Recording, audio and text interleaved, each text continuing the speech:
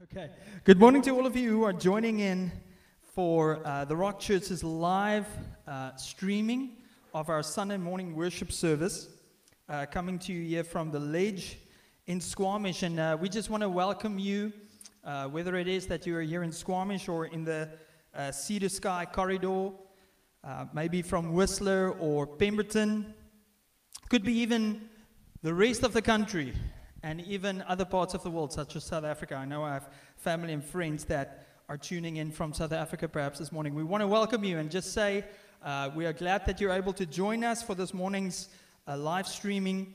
And it would be really fantastic if you made yourself known through the online chat platform there.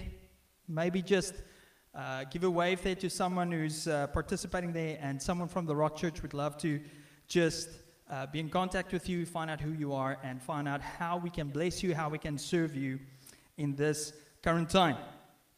So listen up. As the majority of us who are part of the Rock Church would know, we are currently in the book of Micah, preaching through this Old Testament prophet, one of the minor prophets in the Old Testament. And we have done the first 3 chapters of Micah and the last 3 Sundays. And at this stage, I want to say, Rock Church, I really want to encourage you not to be discouraged, because I have had, 1 or 2 people just ask me, hey, so, why are we in the book of Micah? Like, so far, it's pretty heavy, man. Like, this is really not a kind word that God is speaking to his people. But I want to just emphasize this again, what Paul Seaman said last week. It's the hard words that create soft hearts, and it's the soft words many times from preachers who only want to preach to what people want to hear. It's those soft words that create hard hearts towards God. And so we are really trusting that through this prophetic literature, through God's inspired word, as it was uttered by Micah, that he has got hard words for his people, but in the end, it will lead to soft hearts towards God. And so I want to encourage you today, Rock Church, be encouraged, because we are in chapter 4, and there is a turning point here in chapter 4. Because for the first 3 chapters, as I'd said, it was some pretty hard teachings. In chapter 1, we heard of how God was calling out his people for their sin. They were going to all the other high places of the culture. They were going to all the other high places of the nations around them, and they were offering sacrifices to those idols and gods, to the extent that they were actually, at one stage, they were sacrificing children. But God called them out on those sins and said that those sins were not unseen. In chapter 2, he called out their hypocrisy and their leadership by not taking care of the oppressed. They were not taking care of the widows and the orphans. There was injustice. And he said that there was a judgment coming. There was justice on the way. And so we heard that in chapter 3 as well, that justice was on its way, and there was going to be a consequence for the people of God's sin. But at the end of chapter 2, you will remember that Micah gave the people of God a glimmer of hope in the fact that there was going to be restoration on its way sometime in the future, when a shepherd-like king would come. A shepherd-like king that would come and shepherd his people. And so we are back in that theme again of that hope. And I want to say to you this morning that is what our hope is going to be. That's going to be the sermon title this morning, The Hope of God's Presence. And guess what? That's my only point for this sermon. We're so used to our 3-point sermons here every Sunday, so this will surprise a couple of you. Only one point. And that is it, that there is hope in God's promise, in his presence. That's our only hope. Now, 2020 so far, we can ask the question, what has happened in 2020 with our hopes? You might have had many goals and hopes for this year, and they've maybe been dashed, put on hold. Maybe you had hopes to go on a cruise ship up to Alaska. And that all came to nothing. Many other various hopes of holidays and a year filled with much promise. But we have seen that circumstances can change. And in the end, we are left with this question, I believe, we need to ask ourselves. And that is, what is our hope based on? And is it real hope? Is it real hope? So let's have a look at chapter 4 and see what Micah says to us about what real hope is and where we will find it. But before we read there, let's just bow our heads in prayer. Father God, we thank you for this new day that we can turn to you, that we can fix our eyes upon you, and Lord, that we can come and ask for you to help us, for you to lead us. Lord, come and speak through your word. Come and illuminate to us, Lord, your truth. And I ask, Holy Spirit, come and empower me to speak your words. And come and examine our hearts this morning. And we thank you for that. We thank you for your presence here with us, wherever we are. In Jesus' name I pray. Amen. So if you can turn to Micah chapter 4, and I want to encourage you to make use of a Bible. You know, I found it very interesting and just challenging if I'm making use of technology or a Bible app. Just, you know, there's notifications that pop up, there are text messages that come through, and they can easily just come and distract us from what God is saying and doing. So I really want to challenge us to be in the Bible literally, with the Bible open. So, chapter 4 starts with this. It says, "It shall come to pass in the latter days that the mountain of the house of the Lord shall be established as the highest of the mountains. And it shall be lifted up above the hills, and peoples shall flow to it. And many nations shall come and say, Come, let us go up to the mountain of the Lord, to the house of the God of Jacob, that he may teach us his ways, and that we may walk in his paths. For out of Zion shall go forth the law and the word of the Lord from Jerusalem." So Micah starts off after having really ripped into the people of God, into the nation of Israel, in chapters 1, 2, and 3. He starts chapter 4 with this hope. It is the hope of the mountain of the house of the Lord. Now, what is interesting is, immediately when he would have said mountain, there would have been something that resonated within the people about what they heard. Because when he spoke about the mountain of the Lord and the house of the Lord, immediately they would have connected that with the presence of God. You see, in Israel's history, they had experienced God's presence firstly at Mount Sinai, after the people of God were led by God out of Egypt, out of that place of slavery, out of sin. And so at Mount Sinai, they experienced God's presence. God revealed himself to Moses and to the people of God, and he gave them the law. He gave them the 10 Commandments.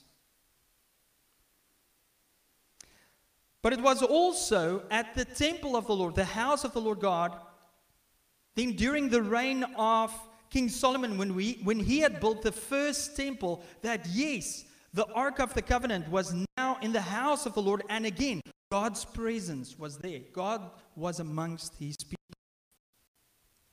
And so when Micah comes with this notion of the mountain of the house of the Lord, he is saying, listen, the presence of God is going to come back, Israel. It's going to be lifted up above all the other high places that you have put above God. Because he's contrasting this with verse 1, where he was talking about the sins of the people. They were going to other high places, other high hills. Now, here at the Rock Church, we have many mountaineers. We have many people that, on a daily basis, they go up and down the Chief. Weekly, they are up on Sky Pilot. And I've heard some say this, that when they are up there, that is where they, all of a sudden, experience God's presence, because they're in awe. They look over the valley. They can just look around, and intuitively they know that this is not by chance, that everything is here what they see, that there is something instead of nothing. They know that it was not just spontaneous generation that put all of these mountains in place. And so we can associate with that. That is where the people of God experienced God for the first time. And so they are reminded of this. They are reminded of their history. They are reminded of the temple of the Lord that was the presence of God. And so that temple was, of course, that place where heaven met earth, where they could come and experience God's goodness. But it's interesting to read what Micah tells them. He says, yes, the mountain of the house of the Lord will be established again as the highest places. But then he says something interesting, and it would have come across to them really interesting, because he says this: many nations shall come to hear the law of the word, the law and the word of the Lord. Many nations, and they would have been like, yeah, the presence of God is coming back. And then Micah is saying, but many nations will experience God's presence. And they would have been like, sorry? Many nations? Because Israel knew that Yahweh was their God.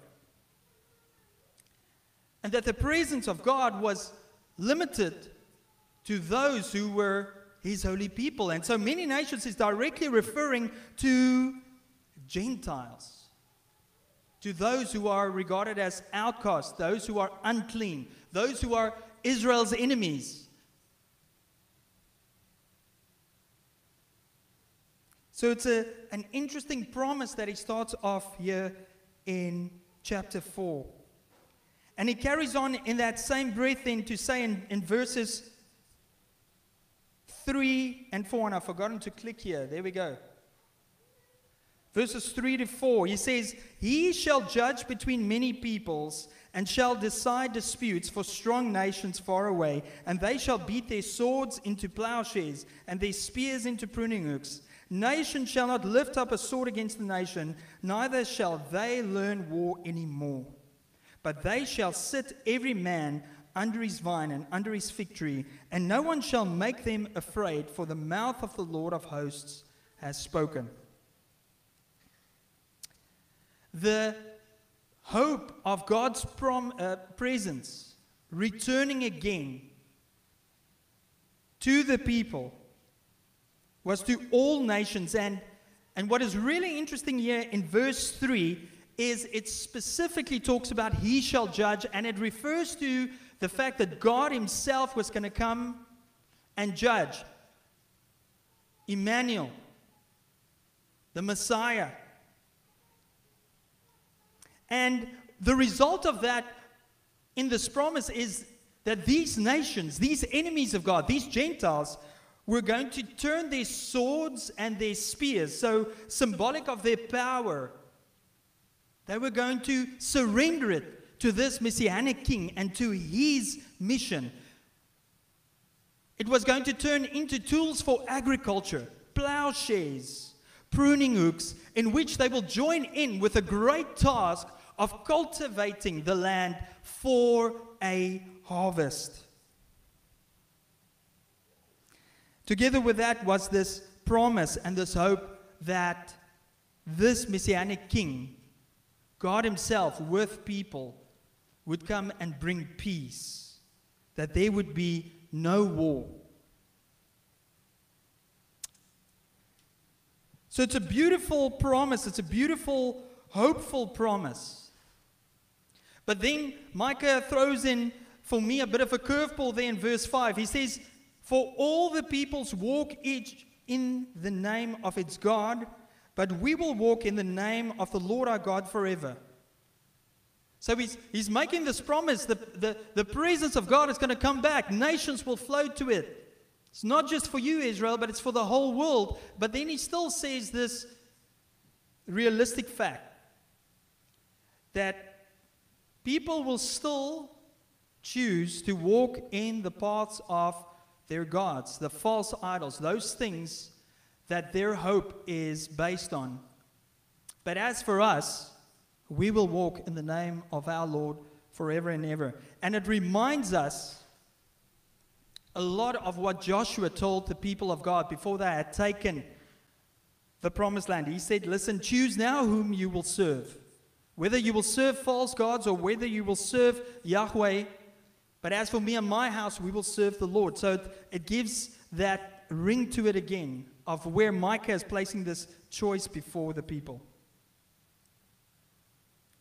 And so I believe out of these first verses, we get this promise of hope in God's presence, in His presence to return back to His people, even though there will still be people who choose to reject Him.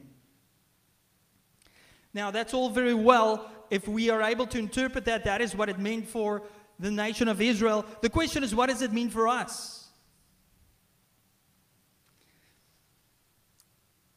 I think it means that everyone worships. We have said this so many times here at the Rock Church. It's not a question of whether you worship or if you worship, but it is what and who you worship. And you might ask, but Rudy, how do I know what I'm worshiping? The answer to this question, who or what is your hope in?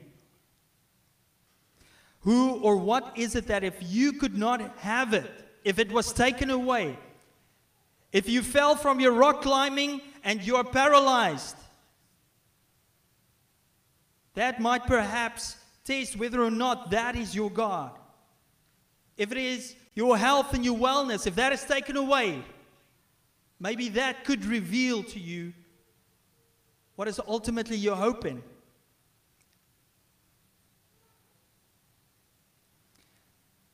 I think in our world today we have many options of putting our hopes in various things. And I believe that the majority of the time what the world tries and sell us is a hope of forming an identity that is then in the end what our hope is in. Many people form their identity around what they own, whether they have property or whether they have investments or stocks. And they watch the stock market and that is what their hope is in, because if the stock market is up, man, you feel good. Because my identity is I'm a shareholder, or investments are up, or property prices have gone up, and man, I'm a property owner. I have my hope in that. Like I said, many people find their identity in their wellness, their fitness, their activity.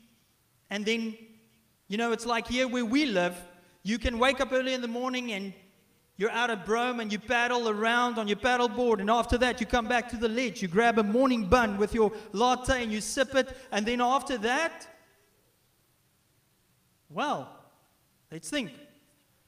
Go for a ride. After my ride, I end at Locavor, meet up with a couple of other people there, have lunch, have another drink, and then, what are you guys doing? We're going up and down the Chief. Go up and down the Chief. And then when I'm down at the Chief, man, there is a Christian climbers group. Yes, I'm going to climb there. All glory to God. But I have to ask myself in the end that question, if my identity around what I've done is, now I'm Squamish. That's my identity. I am Squamish. What if it were taken away? Other examples are social issues. The world tries to sell us a cause, and if you would just do this, if you would just submit to this cause, you will be a protester, an activist. And then a very powerful tool, of course, is sex. And the world tries to sell us this identity of you forming an identity around a group that approves your sexual orientation to your liking and the proclivities of your heart when it comes to your gender. And you form an identity around a pronoun. Personally, for me, I was hit by this week. Jean and I, my wife, were expecting our second child. And I got this fear coming over me all of a sudden with what's lying ahead, because I know there's labor ahead and there's going to be extreme pain for me, right? No, there's going to be some pain involved for my wife, but I'm kind of like anxious about that, and there's some, it's our second child. Our first child was a C-section, and so with the second one, natural birth, we're praying for it, and there are some risks involved, but this thought came to my mind, what if something were to happen? And immediately I was challenged with my identity, because God reminded me, Rudy, your identity is not that you're a father and a husband. Yes, that's some of the roles that you fulfill, but your identity is you're a child of God. Your hope is in my presence. It doesn't matter what's going to happen. Trust me that I will be with you in that. But the hope was in God's presence. But I had to check my heart there and say, Lord, what would happen? But you see, the good news of this first hope of God's presence is that it was fulfilled 700 years after this prophecy, after Micah's ministry. It was fulfilled when Jesus Christ came and he lived amongst us, God incarnate. Yes, the temple was rebuilt after the Babylonian exile, but the fullness was not restored. That prophecy of the nation streaming and laying down their lives for the Messiah, and that was only fulfilled with Jesus' life. And Jesus came, and I was reminded about this, by the way, at the Christian Climbers on Monday, when there was a word shared by Mark Goulet, and it was about this issue of true worship. Because Jesus had this conversation in John 4 with the Samaritan woman, and she is, of course, a descendant of the people of Israel that were in the northern kingdom. And she was talking about Jesus about, is it this mountain or that mountain? So she was fixated on going to a certain place, but Jesus tells her this. He says, listen, the hour is coming when true worshipers will worship the Father in spirit and truth, for the Father is seeking such people to worship him. So God brought his promise through Jesus, and Jesus is saying, listen, true worship, the true hope is going to be in my presence.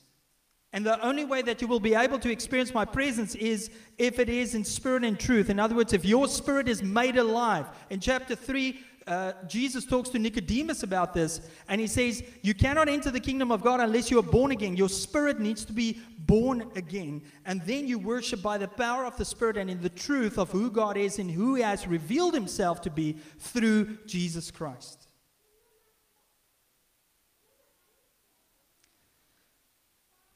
Is our hope in God's presence today? Because with God's presence then comes what Micah is talking about then in verses 6 to 8. Let's read there. He carries on with God's presence, but talks about how it will bring restoration. He says, in that day, declares the Lord, I will assemble the lame and gather those who have been driven away and those whom I have afflicted. And the lame I will make the remnant, and those who were cast off a strong nation. And the Lord will reign over them in Mount Zion from this time forth and forevermore. And you, O tower of the flock, hill of the daughter of Zion, to you shall it come, the former dominion shall come, kingship for the daughter of Jerusalem. Micah gives his people the hope of future restoration, but the only way that it will come is through God's presence. And God's presence is what will rescue them from their oppressors. But what's interesting about what we read there is God says, the way that I'm going to do it is I'm not going to rescue those who think that they're strong, those who think they are mighty, but he uses this description. He's going to rescue those who are lame, and he's going to take those and make a remnant, like a small devoted group who's going to see God's presence with everything they have. When he uses the word lame, he is specifically talking about a specific person. Because the word lame in Hebrew means to limp. And when they would hear that, they, of course, would have remembered the story of the origins of Israel through the man Jacob. And we know Jacob's story out of the Old Testament as he was the son of Isaac, but there were two sons to Isaac. They were twins. It was Esau and Jacob. Esau was this red-haired ginger with a lot of hair on his arms and everywhere. He was like this manly guy with his monster truck, and he was just, blasting it down the highway. His music loud, and during the fall he would be hunting and getting his moose and getting his bear, and he would just, dress it and have it ready, and he's like, I'm this guy, I'm hanging out at backcountry every week, and he was loved by Isaac. But it says Jacob was this other guy who was very fashionable, for example. He was hanging around his mother, and he was learning recipes to cook great food, and he was knitting jerseys perhaps for the winter that was lying around. And his mother loved him, but Isaac didn't love him. But Jacob's name means to be a trickster. It means to be a supplanter. And so he tricked Esau out of his firstborn right. And he had to flee from Esau because he basically stole it from him. But then Jacob's story is that he has this encounter with God. And he wrestles with God. And he holds on to God. He doesn't want to let God go. And he says, I will not let you go until you bless me. And so God puts his hand on his hip and in his socket. And after that, Jacob has a limp. But God gives him a new identity and says, from now on you will be Israel. And Israel means to wrestle with God. And so when Micah says, lame, that is what the people remember. They are the people who wrestle with God. But I believe it's an invitation God gives them, and he says, your healing is going to come, and the people that I'm going to raise up to be a remnant are those who wrestle with me. It's an invitation to say, do not let me go until I bless you. Don't let me go in this time of exile. Because God's promise is he wants to have a remnant, a strong nation be built up again by those who are longing for his presence. It's a restoration that I believe in our culture today is mimicked and it's copied by politicians everywhere. We see it in their slogans before their campaigns. Make our country great again. Reflecting and trying to towards a past of when we were great. And then other politicians try and do it by saying, no, let's not go back, forward. We choose forward. But in the end, both of those visions that we see that is being given to us in our world today is actually the same vision. It's a vision of, listen, we want to restore justice, equality, equity. And ultimately, all of these things that are part of the kingdom, but ultimately, what's happening in our world is we want it without the king. We want the kingdom without the king. On an individual level, it plays out in this way that us as individuals choose the way we want to live, the way we want to think, the way we want to talk. It's called subjective morality. I choose what is right and wrong until I'm wronged. Then I appeal to, a higher morality. There's a higher justice. And so ultimately what it looks like on an individual level is I'm seeking for restoration, but I want it without the true restorer of it. And so ultimately the real transformation and restoration can only be accomplished, Micah says, for those who are lame, for those who are walking with a limp, for those who, yes, acknowledge their sin, acknowledge their shortcomings, acknowledge that they need God, and I need God, I'm going to hold on to you. Those are the ones that will restore us. Because listen, this is what the promise is, and the result is then if we do that and see that fulfillment in the restoration work of Jesus Christ, Jesus says then that who you now are is a new creation. The Bible says if you're in Christ, you're a new creation. It's a whole new identity. It is a calling of being a son and a daughter, a prince and a princess of the Most High God. And that's where the true restoration lies. It's not in an identity that the world wants to give you, but it's firstly that my identity is I'm a child of God. So Rock Church, this is what I'm saying. If you haven't heard me now already, the main point is it's the presence of God. The presence of God that Micah is encouraging us to hope in. And the presence of God that will bring the restoration. And then the last point that Micah makes here in verses 9 to 13 is that it's the presence of God that's going to sustain us through pain. He says there in verse 9 to 13, now why do you cry aloud? Is there no king in you? Has your counselor perished, that pain seized you like a woman in labor? He's basically saying your kings are gone, your politicians, those you placed your hope in. Writhe and groan, O daughter of Zion, like a woman in labor, for now you shall go out from the city and dwell in the open country. You shall go to Babylon. There you shall be rescued. There the Lord will redeem you from the hand of your enemies. Now many nations are assembled against you, saying, let her be defiled, and let her eyes gaze upon Zion. But they do not know the thoughts of the Lord. They do not understand his plan, that he has gathered them as sheaves to the threshing floor. Arise and thresh, O daughter of Zion, for I will make your horn iron, and I will make your hoofs bronze. You shall beat in pieces many nations, and shall devote their grain to the Lord, their wealth to the Lord of the whole earth. Micah ends this chapter with the truth that Israel was going to be taken into exile, and that was fulfilled 100 years after his ministry. 100 years after that, King Nebuchadnezzar laid siege to Jerusalem, and the temple was destroyed, and this hope of the presence of God was demolished. But the promise is that God was going to rescue and restore them in exile. It's in their pain.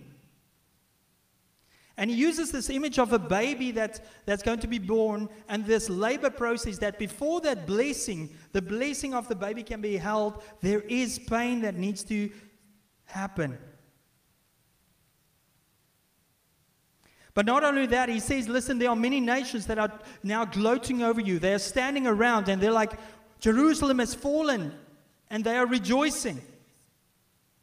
But then he says, but this is God's plan.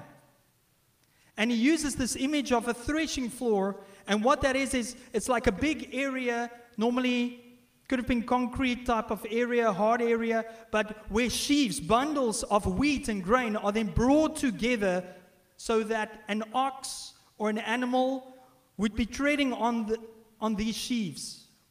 Basically, when it's laid out.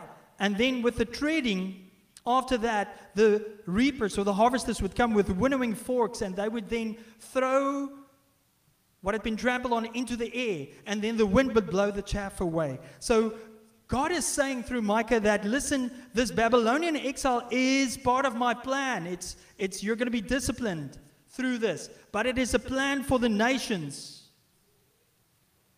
And it's in a little bit of contrast to what we read in verse 3. In verse 3, there is the promise that the presence of God was going to bring nations to God. But over here, this is a different promise. This is a threshing. This is ultimately what I believe Jesus talked about in Matthew 13, verse 30, where he used the parable of the weeds that grew in amongst the wheat and the grain. Jesus said, let both grow together until harvest, and at harvest time I will Tell the reapers, gather the weeds first and bind them in bundles to be burned, but gather the wheat into my barn.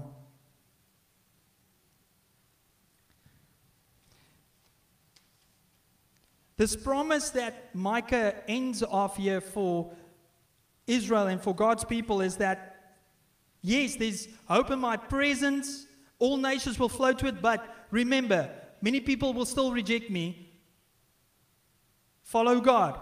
Yes, restoration is coming, but remember, there are nations that still oppose God. And what Micah is saying is, there is a final judgment. There is a final threshing floor, and the threshing is going to come through the daughter of Jerusalem, through Zion, and that is once again, ultimately fulfilled through Jesus Christ.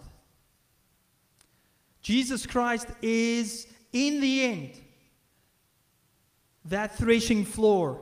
Jesus Christ is ultimately the one who came and will then finally come again to thresh and separate the chaff from the wheat.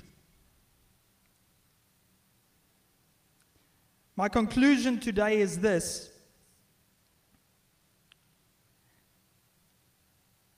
And I'm going to ask it in the form of a question.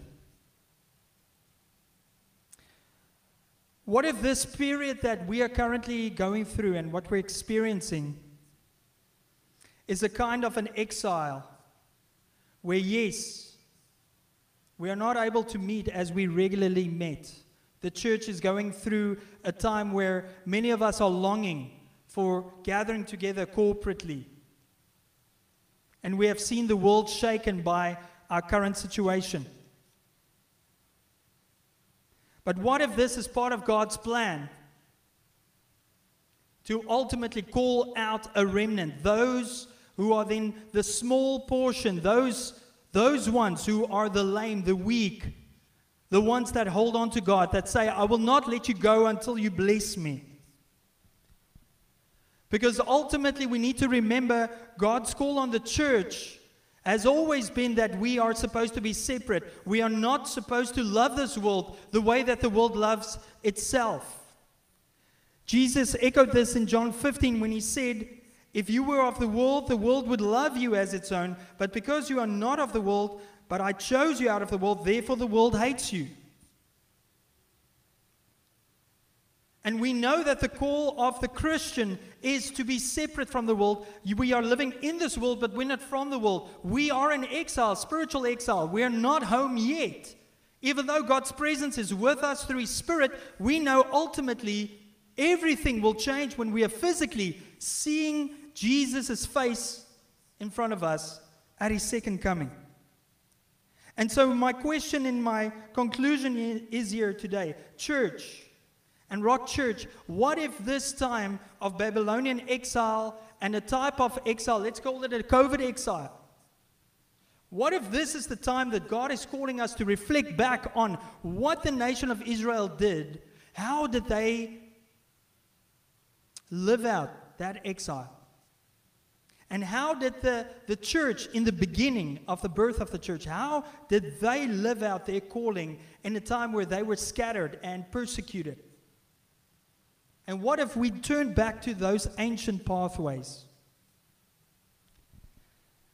We see a glimpse of what it looked like in Babylon through the life of Daniel. Daniel was only a teenager when he was led from Jerusalem to Babylon. And in Babylon, they tried to brainwash him and his friends with the education of the Babylonian ways. They castrated Daniel. They wanted to tell him what his gender was, that he was a nothing. But you know what? If you look at the life of Daniel, he lived in exile, but he was faithful to God. And we get a glimpse of his rhythms in Daniel 6, because in Daniel 6 we have a situation where Daniel is serving the king of Babylon, and there are other administrators. They are jealous of Daniel because there's the favor of God on Daniel. And they put in a law that makes it illegal for people to pray to a God other than the king. And the king says, yeah, that's great because I can be God. But Daniel listens to this and he says, it says there, he knew that the document had been signed. So it's now the law. The law states that you're not allowed to pray. But he went to his house where he had windows in his upper chamber, open toward Jerusalem, facing the hope of Jerusalem, facing that promise of God's presence, facing the promise of the Messiah. He got down on his knees 3 times a day and he prayed. And he gave thanks before his God, as he had done previously. You see, Daniel was living to the rhythm of Jerusalem. He was living to the rhythm of God's presence, even though he knew the temple is destroyed, even though he knew that the presence of God was not there. He was living according to the old glory, the old dominion. But he was living for the future glory, the future dominion that would come with the faith in the Messiah. He was living like a Christian.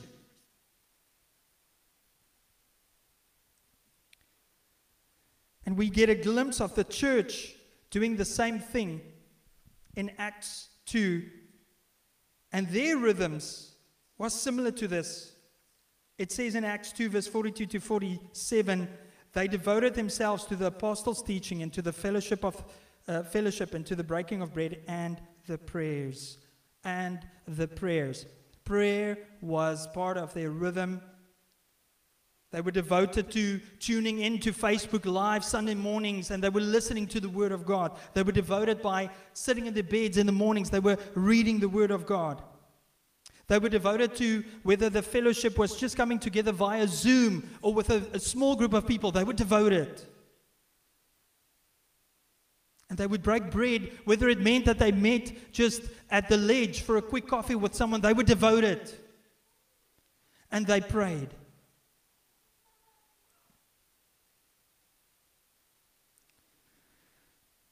My opening question was, what is our hope ultimately in?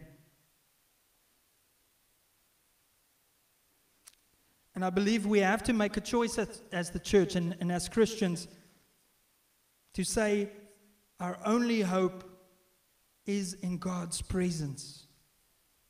That's our only hope to sustain us through the pain. It's our only hope to restore us. And perhaps today is that day that if you're listening for the first time and you've never made that commitment, you have never experienced God's presence. Maybe it is that you've gone up on a mountain, you're in awe of this, but something comes to mind for you that you've heard that, well, this is just spontaneous, this just happened by chance, but there's more. And now you listen to this and you're like, it's God. And maybe today is that day that you experience God's presence through repenting of your sins. Basically saying to God, God, I'm sorry, I apologize. Forgive me for not wanting to be in your presence by living the way that I want to live. Forgive me for that. And the invitation is then to experience the Holy Spirit regenerating you, making you alive. And for us who already love and serve and follow Jesus, maybe the call is here today to once again to repent and go and have a look and say, these 4 rhythms of listening to the apostles' teaching, in other words, God's word, the fellowship and breaking of bread and prayers, those 4 rhythms, because I believe this is what's happened. Those 4 rhythms have been disturbed during this time. But maybe God is calling us to say, head back there. Get into my presence. And that could look like you joining in via Zoom. Get into an MCG. If you don't know what that means, there's a missional community group. But be devoted. And so that is our example that we see out of Israel and when they were led into exile. And I believe that is God's call on His church in this moment. And let's pray and let's allow the Holy Spirit to examine our hearts this morning and listen to Him, what He is calling us to do. Let's pray.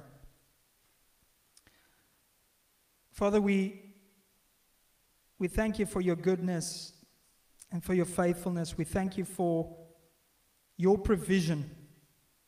We thank You for Your hope that You had given us through Jesus Christ, through God incarnate. And Father, thank You that it's a hope that you had given your people from the beginning. And it's a hope that you will carry through till the end. And so, Lord, I just come and pray for you, your kingdom to come, for your will to be done. On earth as it is in heaven. Lord, come and revive us again. Come and restore your church. Come and build us up again. Come and redeem us. But Lord, lead us in those ways that you want us to wrestle with you and hold on to you and not to let you go. I pray for the church. Lord, come and strengthen us to hold on to you. And Father, come and raise up a remnant in this time. We thank you that we can ask that. We pray your blessing over the Rock Church. We pray your blessing over your church. We pray your blessing over our town. Lord, we bless this town. We love Squamish. God, I love Squamish. We love to see what you have done in this place. But God, come and do a mighty work in our town. We trust in you for that. We pray for the nations. We pray, Lord, in this time, come and give wisdom with all that's going on in the world. Come and bring your people in place to give the wisdom of God. And we pray, Lord, that you will do a mighty work in these days. So that, Lord, the threshing that is going to happen, that, Lord, many would still turn to you, that many would still choose you, Jesus. And we thank you that we can ask that because of your grace and your love and your mercy. Because you are a loving God. And so we just praise your name for that. In Jesus' name, amen.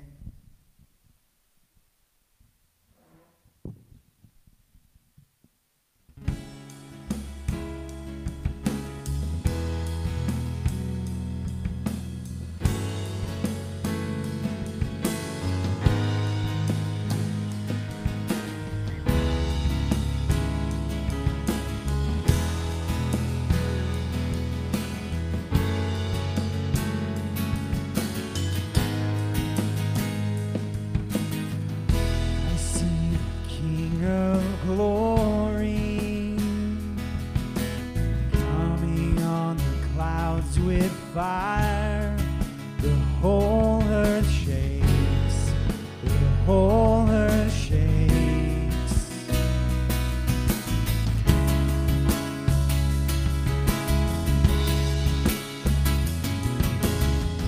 I see his love and mercy washing over all our sin. The people sing. People sing, Hosanna, Hosanna, Hosanna in the highest. Hosanna, Hosanna, Hosanna in the highest.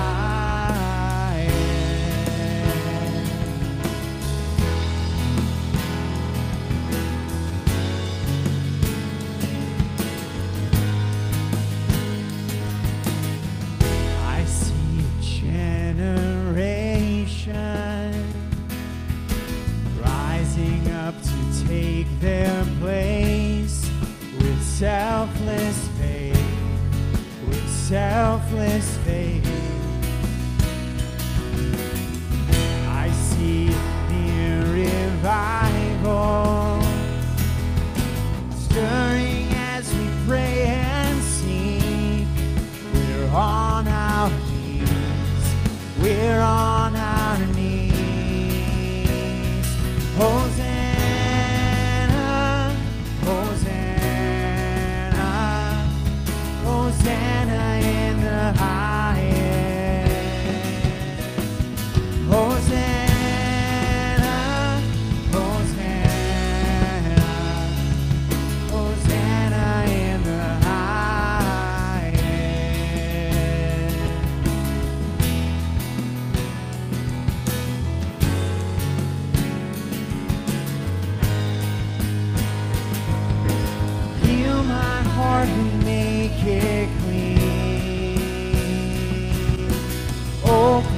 up my eyes to the things unseen. Show me how to love like you have loved me.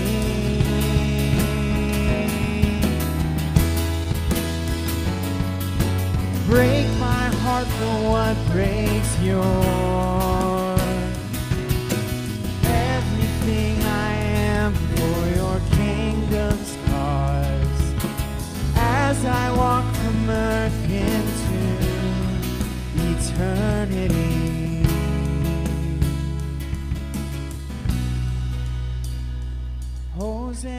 Hosanna, Hosanna, Hosanna in the highest. Hosanna, Hosanna, Hosanna in the highest. Hosanna, Hosanna, Hosanna in the highest. Hosanna, Hosanna, Hosanna in the highest.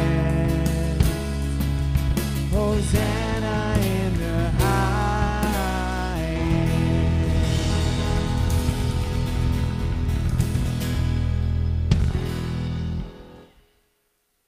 Have a great day. Have a wonderful week. God bless you.